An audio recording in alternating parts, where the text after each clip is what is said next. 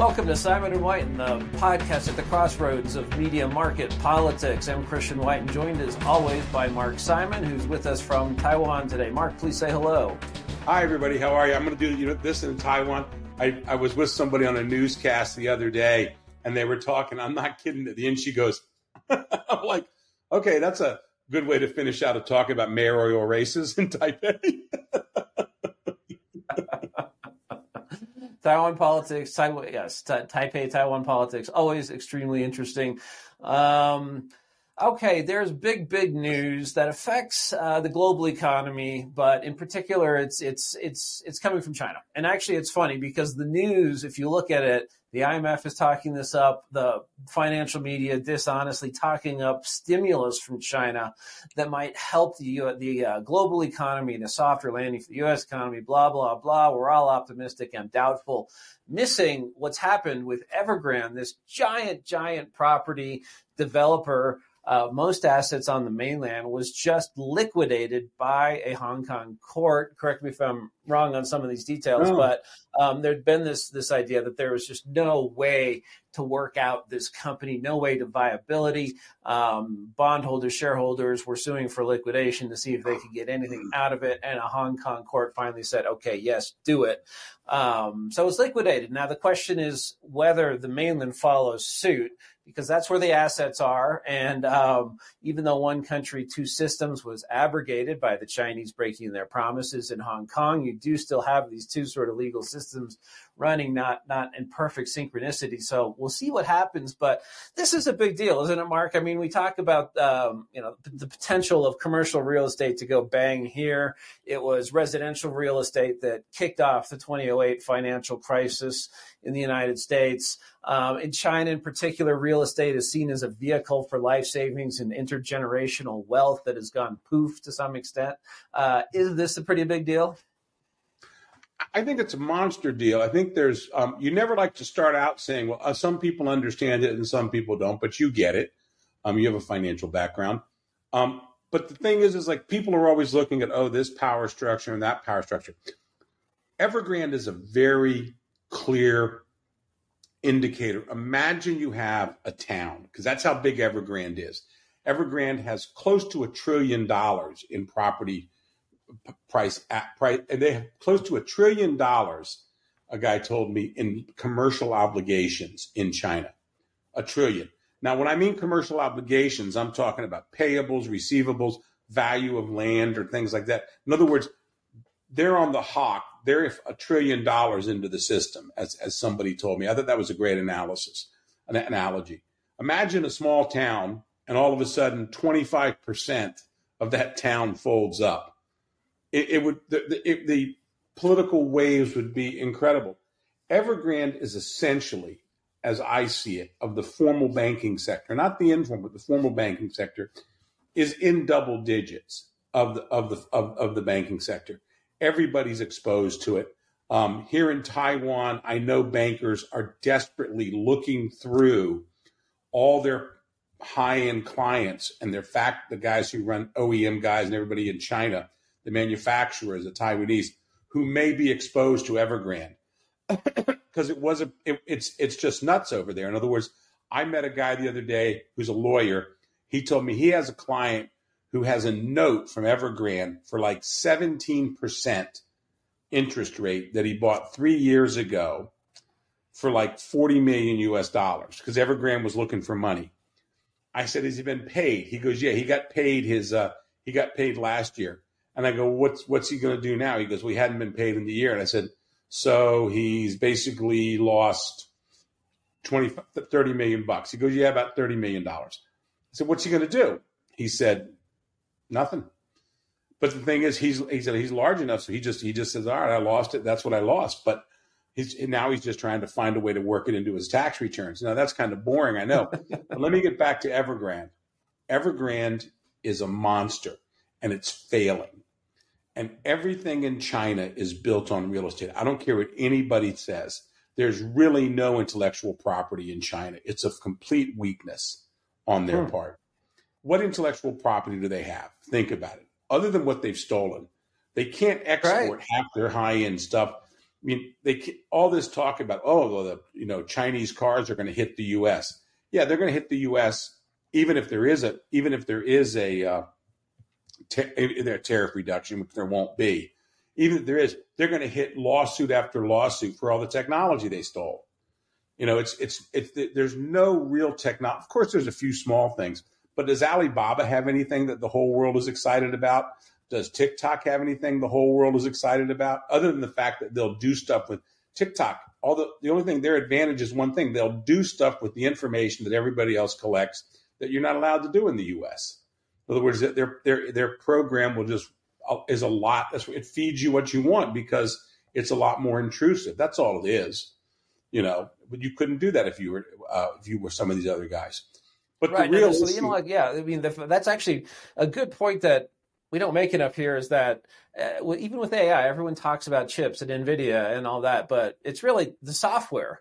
The U.S. leads, the Chinese can only steal that once, and then they have to steal the next version if it creates. I mean, they can steal the hardware, they can reverse engineer that, but there's no real intellectual property there. It is all this real estate. They don't have anything, and what's happening now is that everything is leaving. You know what I'm saying? Everything is now leaving them in terms of the best and the brightest, or the wealth. But back to Evergrande, Evergrande is really a crisis for them. And you can tell how they're handling it, as they always do. They're handing it off to the side. So just recently, last week or so, they sent out memos saying all real estate issues are now a local and regional issue. Pontius Pilate, you guys take it. Well, what's going to happen? Are you going to have now Evergrande, when people say, well, Evergrande could be rolled up by the Hong Kong courts, well, now you're dealing with multiple different locations. The Evergrande and their lawyers will keep it going as long as they can. No politician has any incentive to pull Evergrande down, because when you pull it down, you've got tens of thousands of buyers, maybe hundreds of thousands, who've got deposits down, are just bought and haven't moved into completed buildings yet. They're going to be in the streets. But this is we've gone around it for a second, but this is the whole thing. Look, if you go to somebody and you say you're worth $500,000 US, and you've worked hard your whole life in China, you and your wife and your one kid, and you've got this place, and you own your place, and you're going, okay, I'm doing okay. I got $500,000. When I die, I can give this to my kid, or my wife will always have this. Maybe at a certain point we'll sell it and we'll be okay. But that's your nest egg. Well, now that $500,000 is not worth $400,000. It's not worth $350,000. It might be able to move at $300,000 if you're outside of Beijing or someplace like that. I had a long and extensive cigar session with two guys who do property 2 weeks ago, who were down here. They're Taiwanese guys. And they said, yeah, great. You're willing to take 30% off of the asking price. There's still nobody there. In other words, something in your building, your building was at $1 million US in Shanghai for a unit. And it's something sold a year and a half ago at $1 million. And then one of your neighbors closed at like 675. So you're at 650, but there's no buyer there. In other words, that buyer who bought at 675 is pretty happy. They're okay. They may take a head case, but there's nobody else showing up. Plenty of people are wanting to rent it. You know what I'm saying? On now one of the things people they want to rent it, and they want to be able to adjust up and down every year. And so it's not uncommon now to have people jumping apartments every 2 years. Nobody used to have to sign, money up front, all that stuff. It's changing. And so all of a sudden, these people who own 4 or 5 units and were able to demand from some expat a year's rent in advance from his company, well, that's not happening anymore. So their whole cash flow situation is messed up. The point that I'm always making about real estate is this in China. Real estate in China is cash flow. Unlike the U.S., in the U.S. it's asset and it's built up. In China, it's also cash flow. In other words, people use it and the leverage that they get from it and the income that they get from it to fund other things. So it's a lot more so in terms of how their cash flow is. It's all connected into the cash flow there. People have things very finely tuned there, and it's all dependent on the real estate going up or worst case scenario staying stable. Going down does not happen. And it's not uncommon to bump into an average person in Beijing or Shanghai who owns 3 or 4 units, 2 or 3 units, and they're renting them out now. And then all of a sudden it's like, that's what I mean by cash flow. It's dropping. It's cash flow for the banks or people making their payments. Real estate is cash flow into an economy. And that's the problem that they're having in China. So here's the political, check me on this political prediction. I don't think the Communist Party is going to fall because I think they'll use force to stay in. But I wonder from a U.S. perspective, is this administration taking advantage of that? In other words, we got them over the barrel. So now, we got them over. Let's start bend them over. Let's start doing our thing. I mean, let's start getting some stuff back from these guys. We don't seem to be in that mode. They still seem to be delusional about this. Yeah, I think you're right. It's not even, are we not taking those steps?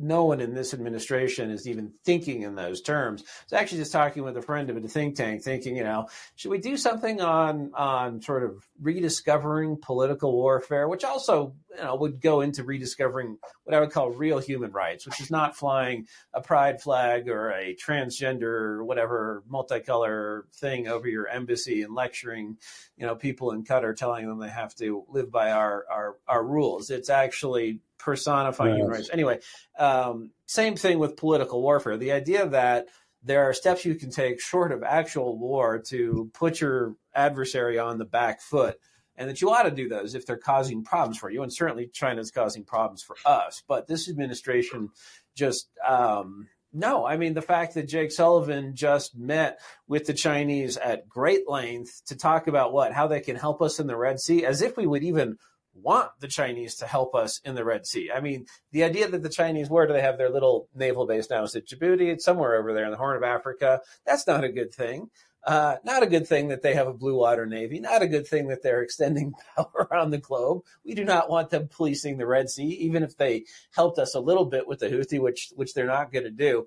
But the idea that Janet from another planet, Yellen, our Treasury Secretary, is sitting there in Treasury thinking, oh, wow, not only are people like your friend getting hosed who held Evergrande bonds as high as they were paying while they were paying, yes, Chinese banks probably hold these too. And so, let's really get them now on things we want, on IP, on the South China Sea, on human rights and all these other things. But I would literally zero in that entire complex, from the Treasury Department to the White House in the West Wing to the EEOB.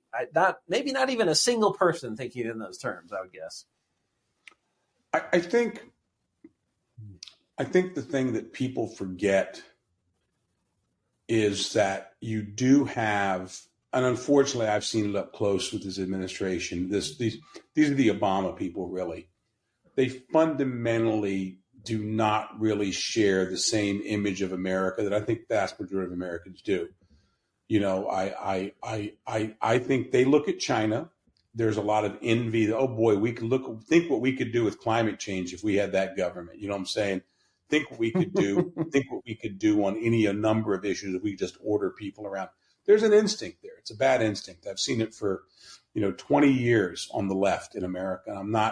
I generally think there's a lot of very decent people on the left on human rights, but I think they just lose it. You see Christoph, you see all these people, you see Friedman, you see all these people who probably, you should wonder why. I think they're consumed with the potential power.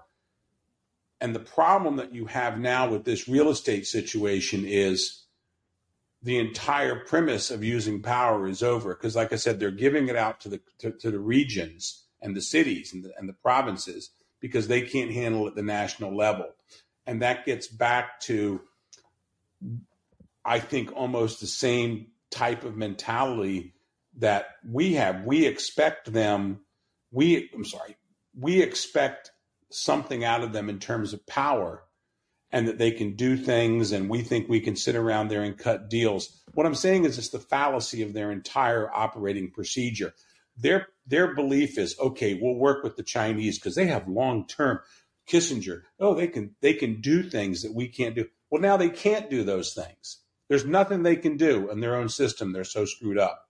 So our entire premise of negotiations doesn't matter. It's like going to buy a house and you're going to talk to somebody and you're going, well, my father wants to sell the house.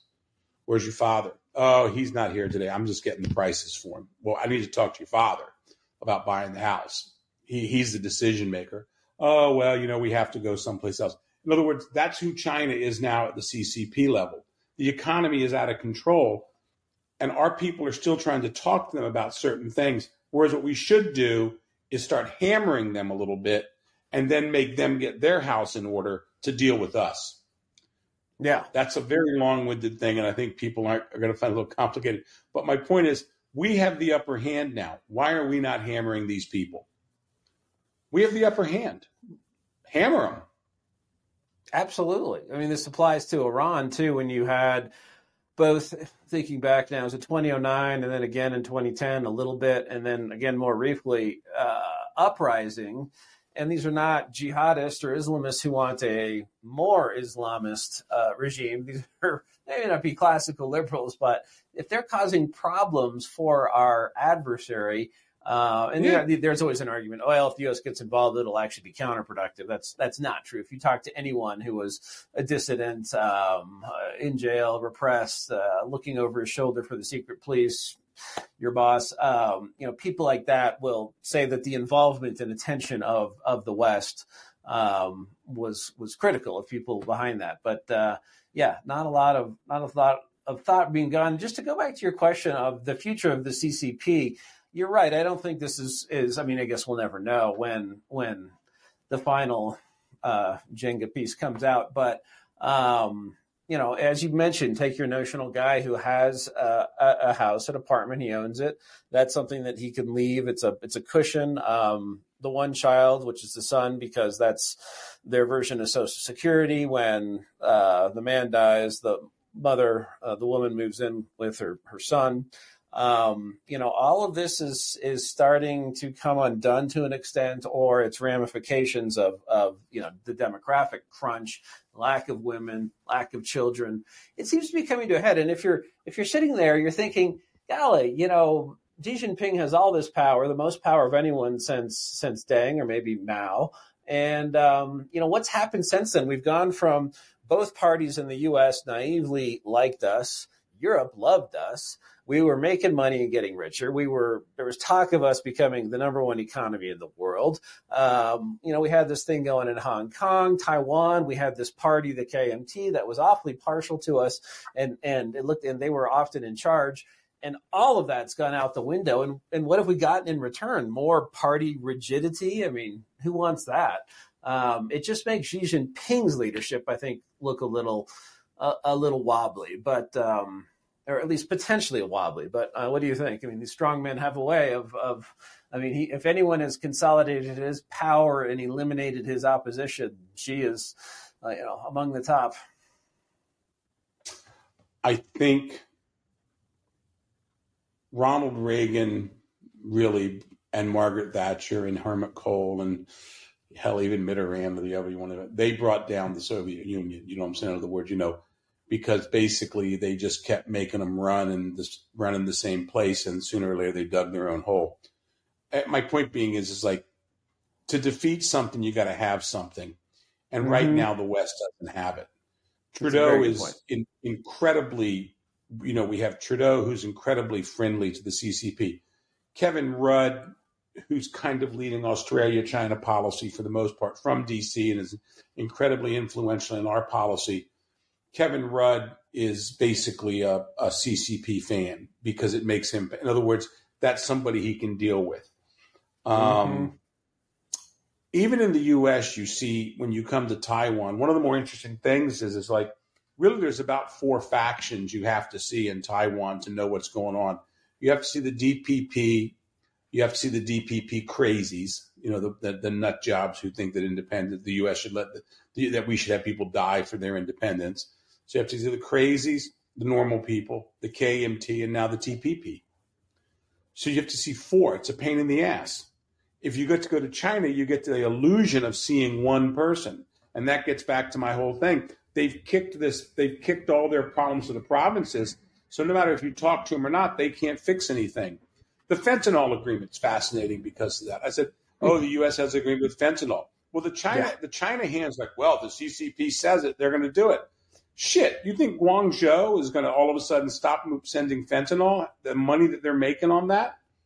That's like saying you cut a deal. Imagine if you went to the American people and said, we've cut a deal with Mexico to secure the border. Yeah, the Mexicans are going to do that. And everybody knows it. And the Chinese, we used to think the Chinese have the ability to do that. They've really never had the ability. There's an old saying, the mountains are high, the emperor is far. You know what I'm saying? They're not worried about it.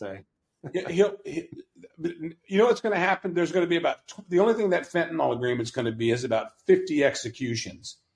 They're going to go out there so Donald Trump goes, and you saw Xi Jinping. He can do it when he wants to do it. He's going to execute those guys. You know, they'll execute 20 guys for fentanyl. Biden and Trump will be going, look at that. They're doing their thing. Bullshit. You know, they basically executed 20 lackeys who got in the way, and the fentanyl will keep flowing because they don't have the ability to do it. Because in a non-democratic society, it's hard to get a bottom line. People always forget that. But my point I think your point is right. I think the CCP is going nowhere, and it's going to take a long time for them to get out of the way. But they're only going to do it when they get pressure to do it, and there's no pressure coming from this administration. I'm not even sure there's pressure coming from the Trump administration, My point is, I think there's not a sea change yet in the U.S., you know, and the West. And people always talk about we're hard on China now. We're hard on China, but nobody's near the Reagan years of Mr. Gorbachev tear down this wall. That's like, I mean, Biden, it blows remember when he said, mind. Is she a dictator?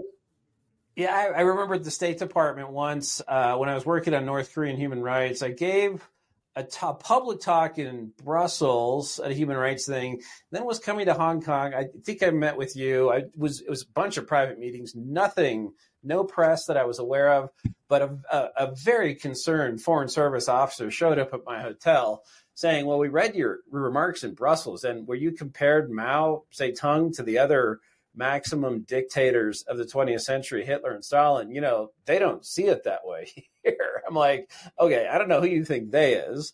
They is wrong, and maybe they should hear something different. And actually, if you talk people through this, I think there'd be some similarities, especially in death count. But yeah, no, just the what you said that even the language isn't there. And just one other point that you said. You have to have something to replace this with, and you're right. So you had this Reagan-Thatcher mostly financial revolution. The economies are coming back. People were confident in the West again. They were confident in America, confident in Britain. And you had Pope John Paul, who was, not into liberation theology. He was actually just into this, crazy thing called Christianity and Western civilization. And they were unabashed about it. And you don't have any of those factors currently. Maybe we will. But I don't think it does come. Even if there is a Trump administration, I think you would have higher tariffs. I think Bob Lighthizer would come back and go to town, and it wouldn't take him 2 years to do it this time. But you're right; it's not a redo of the 80s, unfortunately. No, I mean, I think. Look, the other thing with the 80s is, and I know this is going to sound odd. It's nice that we're on a podcast, so we don't have to make. I can talk about fallacies, and that sounds like I can stretch it out. I'm going to do that a little bit here too. The real problem is we're dealing with just a different class of people. I'm not one of these guys, oh, you're not tough enough, you know what I'm saying? And, oh, you have to be harder, and all that. The younger generation, I'm not like that. There's just a different mindset. The mindset of people who dealt with the Soviet Union was basically the greatest generation. In other words, everybody in power. Reagan, not a veteran, but basically World War II. He was. He just had terrible eyesight. He was a cavalry officer, but he made films, and during the war. That's right. He actually did. I don't think. I don't think there's any doubt that he would have probably gone to war. He seems like that type. But you had Reagan. It was a whole generation who had basically seen three major wars because. Vietnam wasn't a police. It was a major war. We had 500,000 guys injured and 50,000 dead. Korea, and of course, World War II. These were serious people who had seen hundreds of thousands of Americans killed and millions in the world. So the simple fact of the matter is that if you're going to play these little games that everybody at Harvard and go, well, he is an MBA, he's a specialist, or we're worried about a mantle, in other words, like, oh, we can't have a panel because it's a mantle. It just goes to the lack of seriousness. And it's one of the things I always get back to. So the fact of the matter is I'm not bemoaning that or just saying that, but look, we're just not there yet in the mindset. Now, does it take us a war in the Pacific to get there?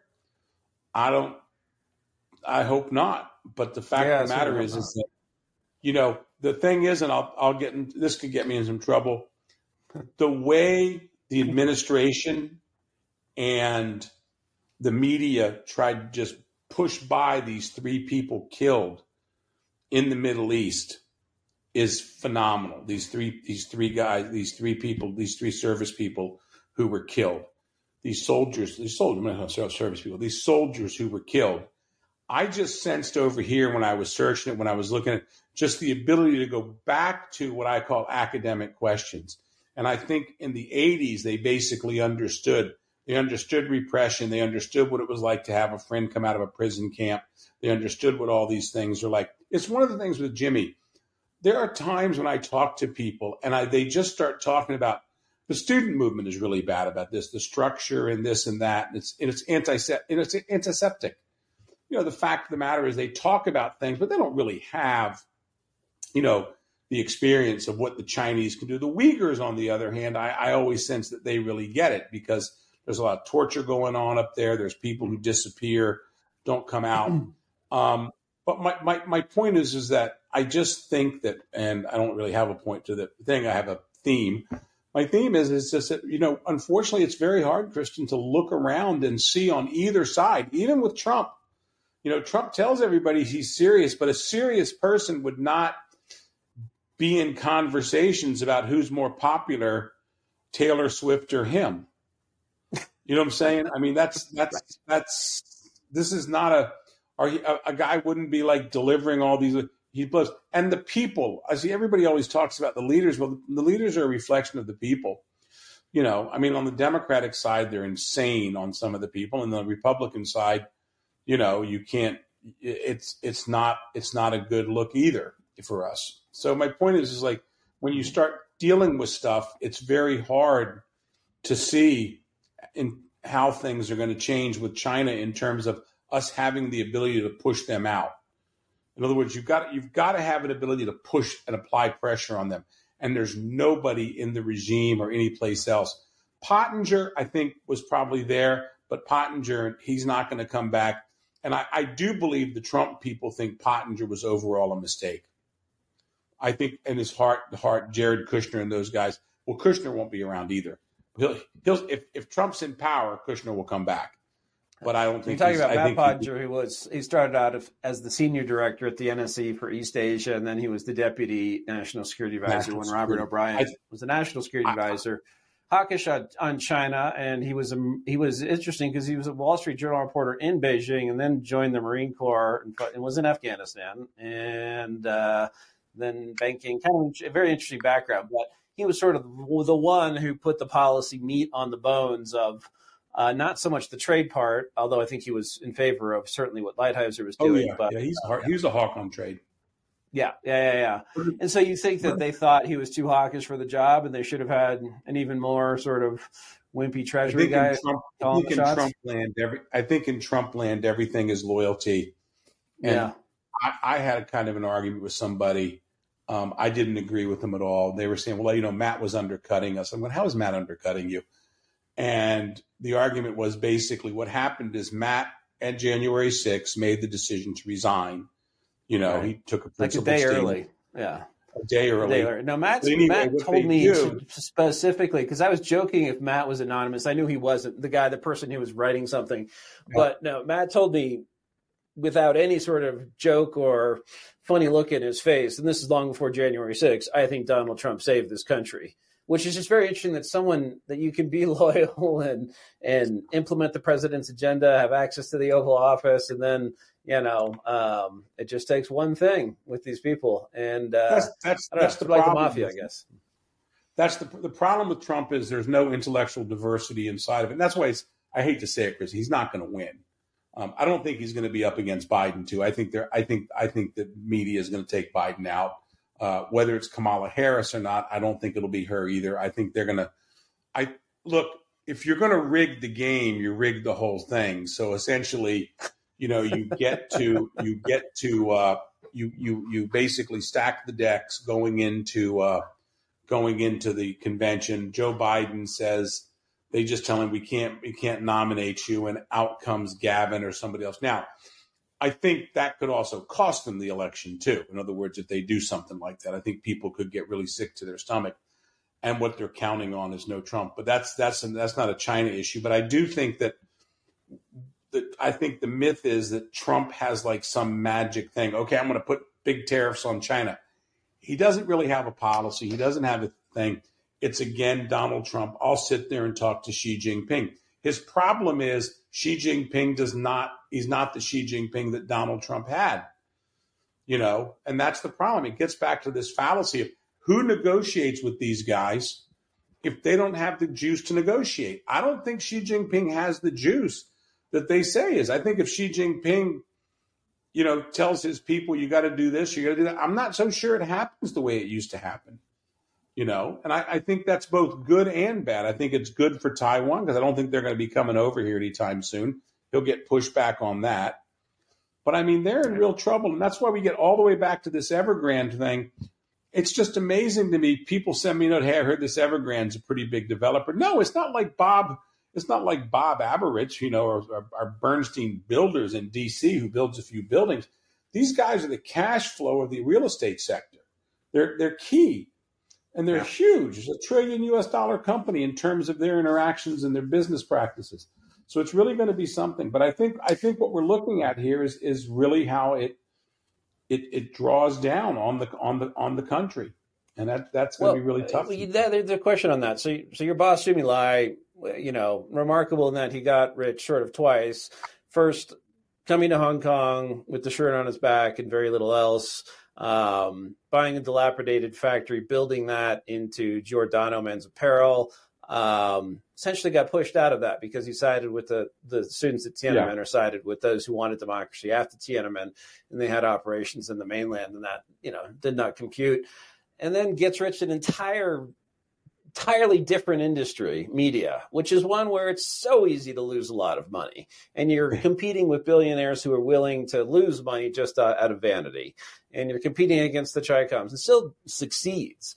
What did he think about sort of the real estate model that was being pursued on the mainland? Did he see any of this coming? He did. I mean, look, Jimmy is a Hayekian, Friedrich Hayek. He's a Hayekian businessman. He Road to Serfdom was his awakening. He was personal friends with Milton Friedman. That's well known. He's a Cato Institute loves him. You know what I'm saying? He's a small government guy. I used to call Jimmy like misplaced in terms of time. In Hong Kong, because we were always fighting the rear guard action in Hong Kong. We had Milton Friedman and Hayek bust, and John Cooperthwaite, the father, in our lobby to let people know where we stand politically. Economically, our economics were complete free market economics, and Jimmy fully understood this. And we would talk about like, oh, this property in China, it's going to crash. Well, he picked up a couple of years ago. He said, well, it may take 3 years, may take 7 years, may take 10 years.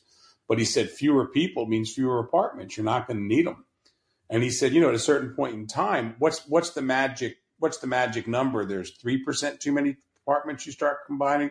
There's 10% too many apartments you start collapsing. There's 20%. Maybe it takes that long to go down before it's collapsing. But the simple fact of the matter is, like he said, it's supply and demand.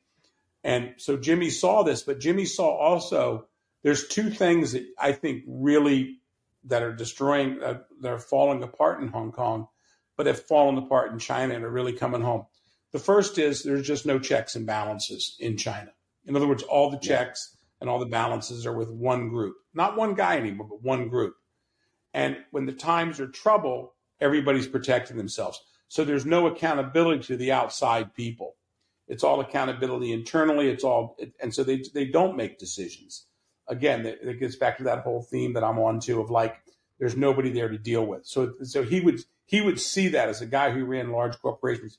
They can't put together a response because there's no driving force. In the U.S. or the UK, any democracy, yeah, it may be a clusterfuck, excuse my language, but the fact of the matter is, it gets resolved because it will bottom out and other people will come in and fix it. And that's what they're promising the voters. In China, you don't have that. So Jimmy would look at that. The other thing he would look at is just how stupid it is to think that you can actually build wealth on real estate. He never liked that. In Hong Kong, he didn't own property. Now, part of the reason is, and he told me many times, he said, anything I have, they're going to take. He always had a belief that in 1997, and I think he was right, there was probably an idea, do we go after this guy or not go after him? And the decision was made not to go after him and some others. And then they just kind of kept it on the back burner, in fairness to him, for more than 25 years, 20 years. Then they decided to go after him. But his point is, if I owned anything here, because we got offered a couple of places. I remember 2011, 2012 or something around then, there was a really nice house that he was really interested in. You could actually buy it. It was actually going to be a standalone house, and it was for like, $25 million US, and we could fix it up and it would have been nice. And he just said, if I put it here, he said, they're going to take it. He said, I know they're going to, he said, one day, he said, I'll get in trouble. We'll get sued. They'll do something. This will just be a money pit for me. In other words, it'll be worth, it won't be worth anything. Or his other fear was he would get sued personally for something he said, and that's how they would take it one way or the other. So he just saw it. You can tell that he saw it. I think that he would say Hong Kong now is risking that same thing, getting rid of the rule of law, destroying the media, destroying the press, and I think we're on the way. But yeah, Jimmy completely saw this. It was amazing. If you just remember the conversations, it's really funny. He liked Gordon Chang a lot, but he just said a few years back, he said, it was really funny. He said, not a few years back, like 10 years ago, he goes, I keep predicting that China's going to collapse, but I've just stopped doing it because I'm wrong all the time. He said, but he said, these are the things that are going to happen. But I think what he did, I remember talking between him and one of our other senior editors, and we were having a conversation about why it hadn't happened yet. And he said he underestimated the demand in the rest of the world for Chinese goods. In other words, he underestimated the export power. He told me that once. He told us. He said that a couple of times. It's true. I didn't have chance to write on it.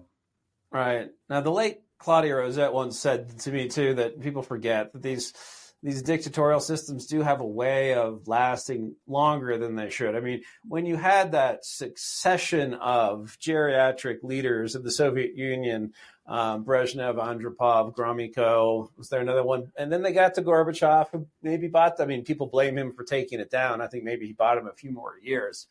But why didn't the Soviet Union collapse in 1979? Why did it make it to 91?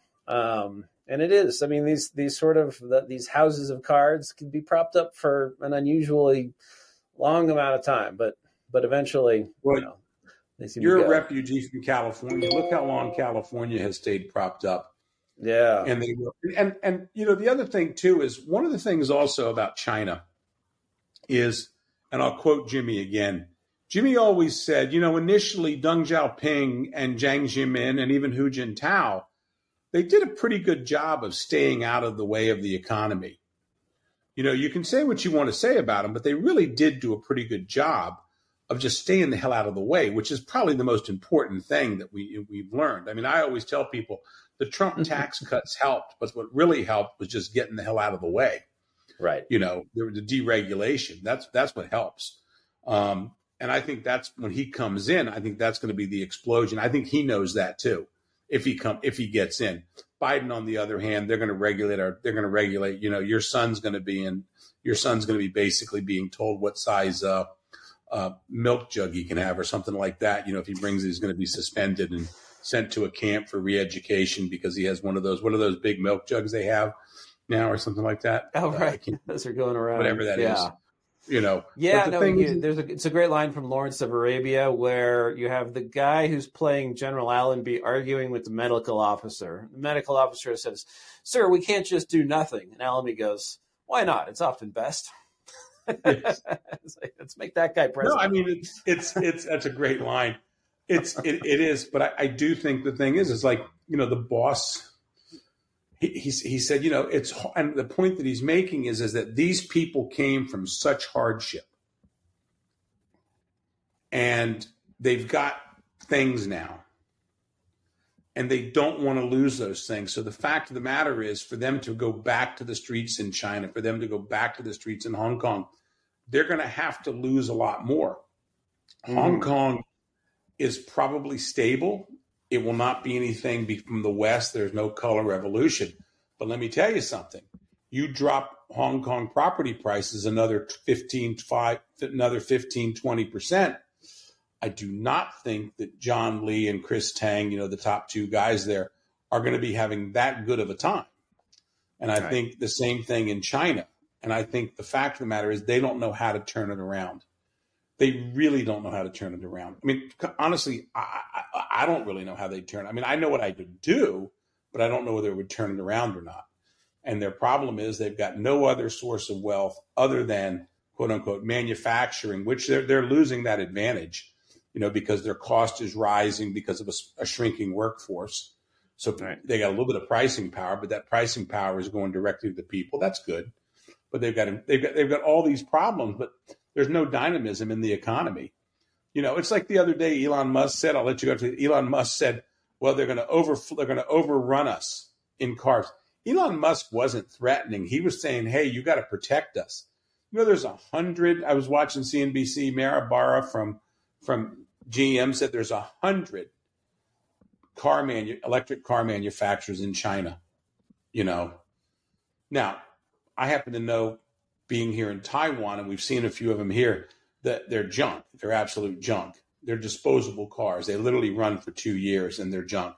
I couldn't imagine what would happen to a fleet of BYD cars in Chicago with a week of negative of like 10-degree weather. It'd be over. They'd just crack. They'd disappear, dissipate. Abandoned. But the thing is that could, people could say, okay, it's a disposable car. I'll get a new one, and then I'll just keep going. But the point is that they don't have anything. And I really think, Christian, I have to tell you, I think they're in a lot of trouble. We've talked around it. It's the reason why I like podcasts. We can talk about everything and I can explore. So I apologize to any listeners who watch, viewers who are a little confused. But I don't think we're dealing with anyone in China who's really in charge anymore. I think they've got massive problems because this real estate. The real estate are looking to turn into cash flow issues very quickly. And the U.S. on our side should be doing something to push them. And that, by the way, that pressure would help them reform too. That outside pressure that we're putting on them. And then I'll leave it with my final prediction. Here's my next prediction. I am buy you a steak dinner. You and Marco, everybody else, steak dinner, Chase. My prediction is after the election next year, the Biden administration, led by John Kerry or someone else in a special role, is going to propose a bailout for China. Huh. Wow. That's my prediction. I absolutely predict that. I don't think we really understand the mentality of the elites in what they want to do. It is like F you to the American public, to the British public. This will right our ship. You can already see the people on CNBC saying, "Oh, in the long term, everybody benefits." I mean, you can almost hear that NPR voice going off. You know what I'm saying? Right. Well, Biden seems unperturbed by the fact that he's diluted everyone's money, earnings, owning, anything. their purchasing power by 30% with the cumulative inflation. So why not? It doesn't care. Print some more dollars, bail someone out. It's just, after all, it's just the middle class who you're screwing. I think the thing is that, we really do have, let me just put it this way. If you've got a couple, there's like hundreds of these couples in Washington, D.C. now, where one is an undersecretary, or one's a SES2, a staff member. If you're a staff member at the White House and you're making like 165, okay, you're equivalent of a GS-14, and they move 165, and your wife is over on Capitol Hill as a senior legislative director. I'm actually thinking of the person right now. Between the two of them, they're making about $340,000 a year, because she makes about 160, he makes 160. So they say, about 320 a year, 320 a year. Plus they both get a little bonus on his side, so they 320 a year. 320 a year puts you in, just so people know, that puts you in the top 3% of earners in the world, in the country. It's money that never stops. It's money that always shows up. It's money that's there, as I call it. And they're fine. And we've literally got throughout the Biden administration. And let me tell you something. The Trump administration had some people like that too I bumped into. You know what I'm saying?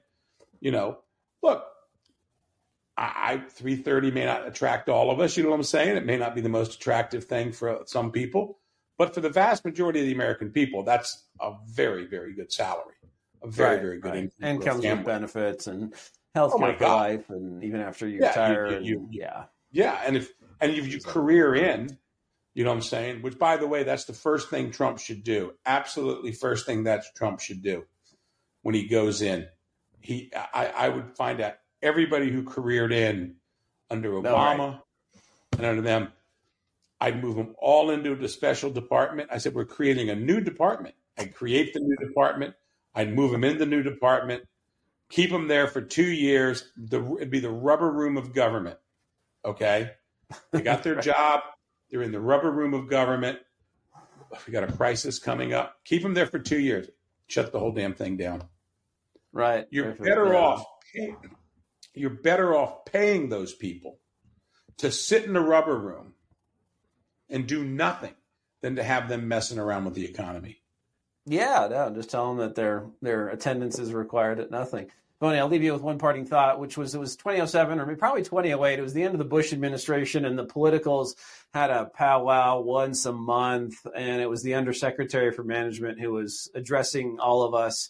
And she said, and some of you might want to be interested in becoming permanent employees. Who here is interested in, she didn't use the term burrowing in, but that's what she meant. And absolutely no one raised their hand in the entire group. It was pretty funny.